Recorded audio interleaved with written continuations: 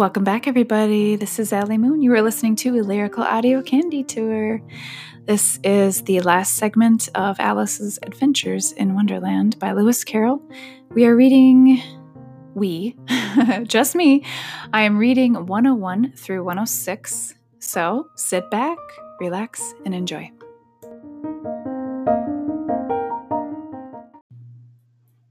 Page 101. Are they in the prisoner's handwriting? Asked another of the jurymen.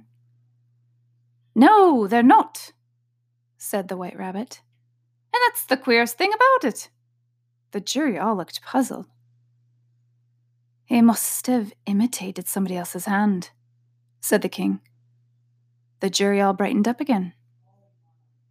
Please, your majesty, said the knave. I didn't write it, and they can't prove I did. There's no name signed at the end. If you didn't sign it, said the king, that only makes the matter worse. You must have meant some mischief, or else you'd have signed your name like an honest man. There was a general clapping of hands at this. It was the first really clever thing the king had said that day. That proves his guilt, said the queen. It proves nothing of the sort, said Alice. Why, you don't even know what they're about. Read them, said the king. The White Rabbit put on his spectacles. Where shall I begin, please, your majesty? He asked. Begin at the beginning, the king said gravely, and go on till you come to the end, then stop. There was dead silence in the court, whilst the White Rabbit read out these verses. They told me you had been to her, and mentioned me to him. She gave me a good character, but said I could not swim. He sent them word I had not gone. We know it to be true. If she should push the matter on, what would become of you? I gave her one. They gave me two. They gave him two. You give us three or more? They all returned from him to you, though they were mine before. Page 102. If I or she should chance to be involved in this affair, he trusts to you to set them free exactly as we were. My notion was that you had been before she had this fit. An obstacle that came between him and ourselves and it. Don't let him know she liked them the best, for this must ever be a secret kept from all the rest, between yourself and me. That's the most important piece of evidence we've heard yet, said the king, rubbing his hands. So now, let the jury, if any one of them can explain it, said Alice. She had grown so large in the last few minutes, she wasn't a bit afraid of interrupting him. I'll give him 6pence. I don't believe there's an atom of meaning in it. The jury all wrote down on their slates, she doesn't believe there's an atom of meaning in it, but none of them attempted to explain the paper. If there's no meaning in it, said the king, that saves a world of trouble, you know, as we needn't try to find any. And yet, I don't know, he went on, spreading out the verses on his knee and looking at them with one eye. I seem to see some meaning in them, after all. Said I could not swim. You can't swim, can you? He added, turning to the knave. The knave shook his head sadly. Do I look like it? He said, which he certainly did not, being made entirely of cardboard. All right, so far, said the king, and he went on muttering over the verses to himself. We know it to be true. That's the jury, of course. I gave her one. they gave him 2. Why, that must be what he did with the tots, you know. But it goes on.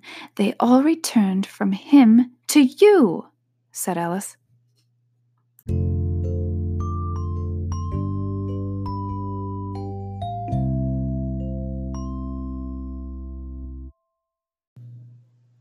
Page 103. Why, there they are, said the king triumphantly, pointing to the tarts on the table. Nothing can be clearer than that. Then again, before she had this fit. You never had fits, my dear, I think, he said to the queen. Never, said the queen furiously, throwing an inkstand at the lizard as she spoke. The unfortunate little Bill had left off writing on his slate with one finger, as he found it made no mark, but he now hastily began again, using the ink that was trickling down his face, as long as it lasted. Then the words don't fit you, said the king, looking round the court with a smile. There was a dead silence. It's a pun, the king added in an offended tone, and everybody laughed. Let the jury consider their verdict, the king said for about the 20th time that day. No, no, said the queen. Sentence first, verdict afterwards. Stuff and nonsense, said Alice loudly. The idea of having the sentence first? Hold your tongue, said the queen, turning purple. Page 104 through 106. I won't, said Alice. Off with her head, the queen shouted at the top of her voice. Nobody moved. Who cares for you? Said Alice. She had grown to her full size by this time. You're nothing but a pack of cards. At this, the whole pack rose up into the air and came flying down upon her. She gave a little scream, half of fright and half of anger, and tried to beat them off and found herself lying on the bank, with her head in the lap of her sister, who was gently brushing away some dead leaves that had fluttered down from the trees upon her face. Wake up, Alice, dear, said her sister. Why, what a long sleep you've had. Oh, I've had such a curious dream, said Alice, and she told her sister, as well as she could remember them, all these strange adventures of hers that you have just been reading about. And when she had finished, her sister kissed her and said, It was a curious dream, dear, certainly. But now run in to your tea. It's getting late. So Alice got up and ran off, thinking while she ran, as well as she might, what a wonderful dream it had been. But her sister sat still just as she left her, leaning her head on her hand, watching the setting sun, and thinking of little Alice and all her wonderful adventures, till she too began dreaming after a fashion, and this was her dream. First, she dreamed of little Alice herself. Once again the tiny hands were clasped upon her knee, and the bright, eager eyes were looking up into hers. She could hear the very tones of her voice, and see that queer little toss of her head to keep back the wandering hair that would always get into her eyes. And still, as she listened, or seemed to listen, the whole place around her became alive with the strange creatures of her little sister's dream. The long grass rustled at her feet as the white rabbit hurried by. The frightened mouse splashed his way through the neighboring pool. She could hear the rattle of the teacups as the March Hare and his friends shared their never-ending meal, and the shrill voice of the queen ordering off her unfortunate guests to execution. Once more the pig baby was sneezing on the Duchess' knee, while plates and dishes crashed around it. Once more the shriek of the griffin, the squeaking of the lizard slate pencil, and the choking of the suppressed guinea pigs filled the air, mixed up with the distant sob of the miserable mock turtle. So she sat on with closed eyes and half believed herself in Wonderland, though she knew she had but to open them again, and all would change to dull reality. The grass would be only rustling in the wind, and the pool rippling to the waving of the reeds. The rattling teacups would change to tinkling sheep bells, and the queen's shrill cries to the voice of the shepherd boy. And the sneeze of the baby, the shriek of the griffin, and all the other queer noises would change, she knew, to the confused clamor of the busy farmyard, while the lowing of the cattle in the distance would take the place of the mock turtle's heavy sobs. Lastly, she pictured herself how this little sister of hers would, in after time, be herself a grown woman, and how she would keep, through all her riper years, the simple and loving heart of her childhood, and how she would gather about her other little children and make their eyes bright and eager with many a strange tale, perhaps even with the dream of Wonderland of long ago, and how she would feel with all their simple sorrows and find a pleasure in all their simple joys, remembering her own child life and the happy summer days. This ends the reading of Alice's Adventures in Wonderland by Lewis Carroll, narrated by Allie Moon.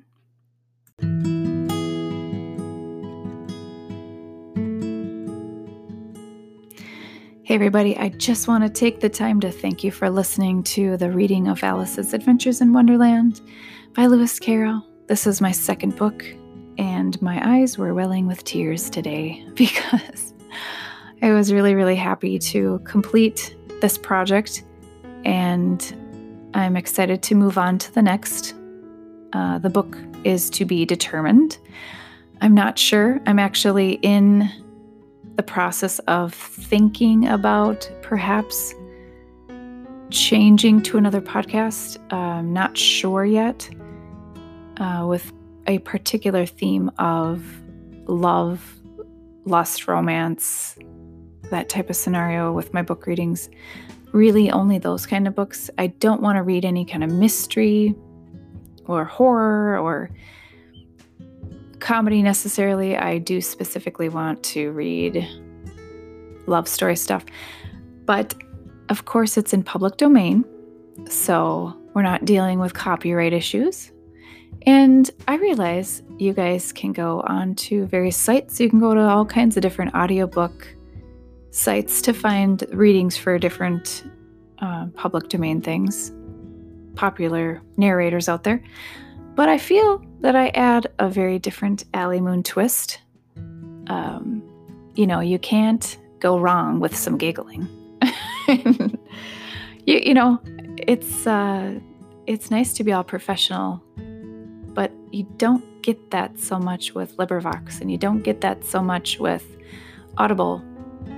It's kind of very personalized when you hear somebody like me read a book to you, because I don't know, it's just a little bit more entertaining almost. I'll just try to stretch my arm out and say entertaining, maybe. And just more intimate, I think, to hear somebody read and then maybe comment on a few things or laugh at certain things while they're reading it. It's kind of fun. We've gone through a lot of different growing pains with this microphone, so thank you for hanging in with me on that. It's taken a while to get to where I am now.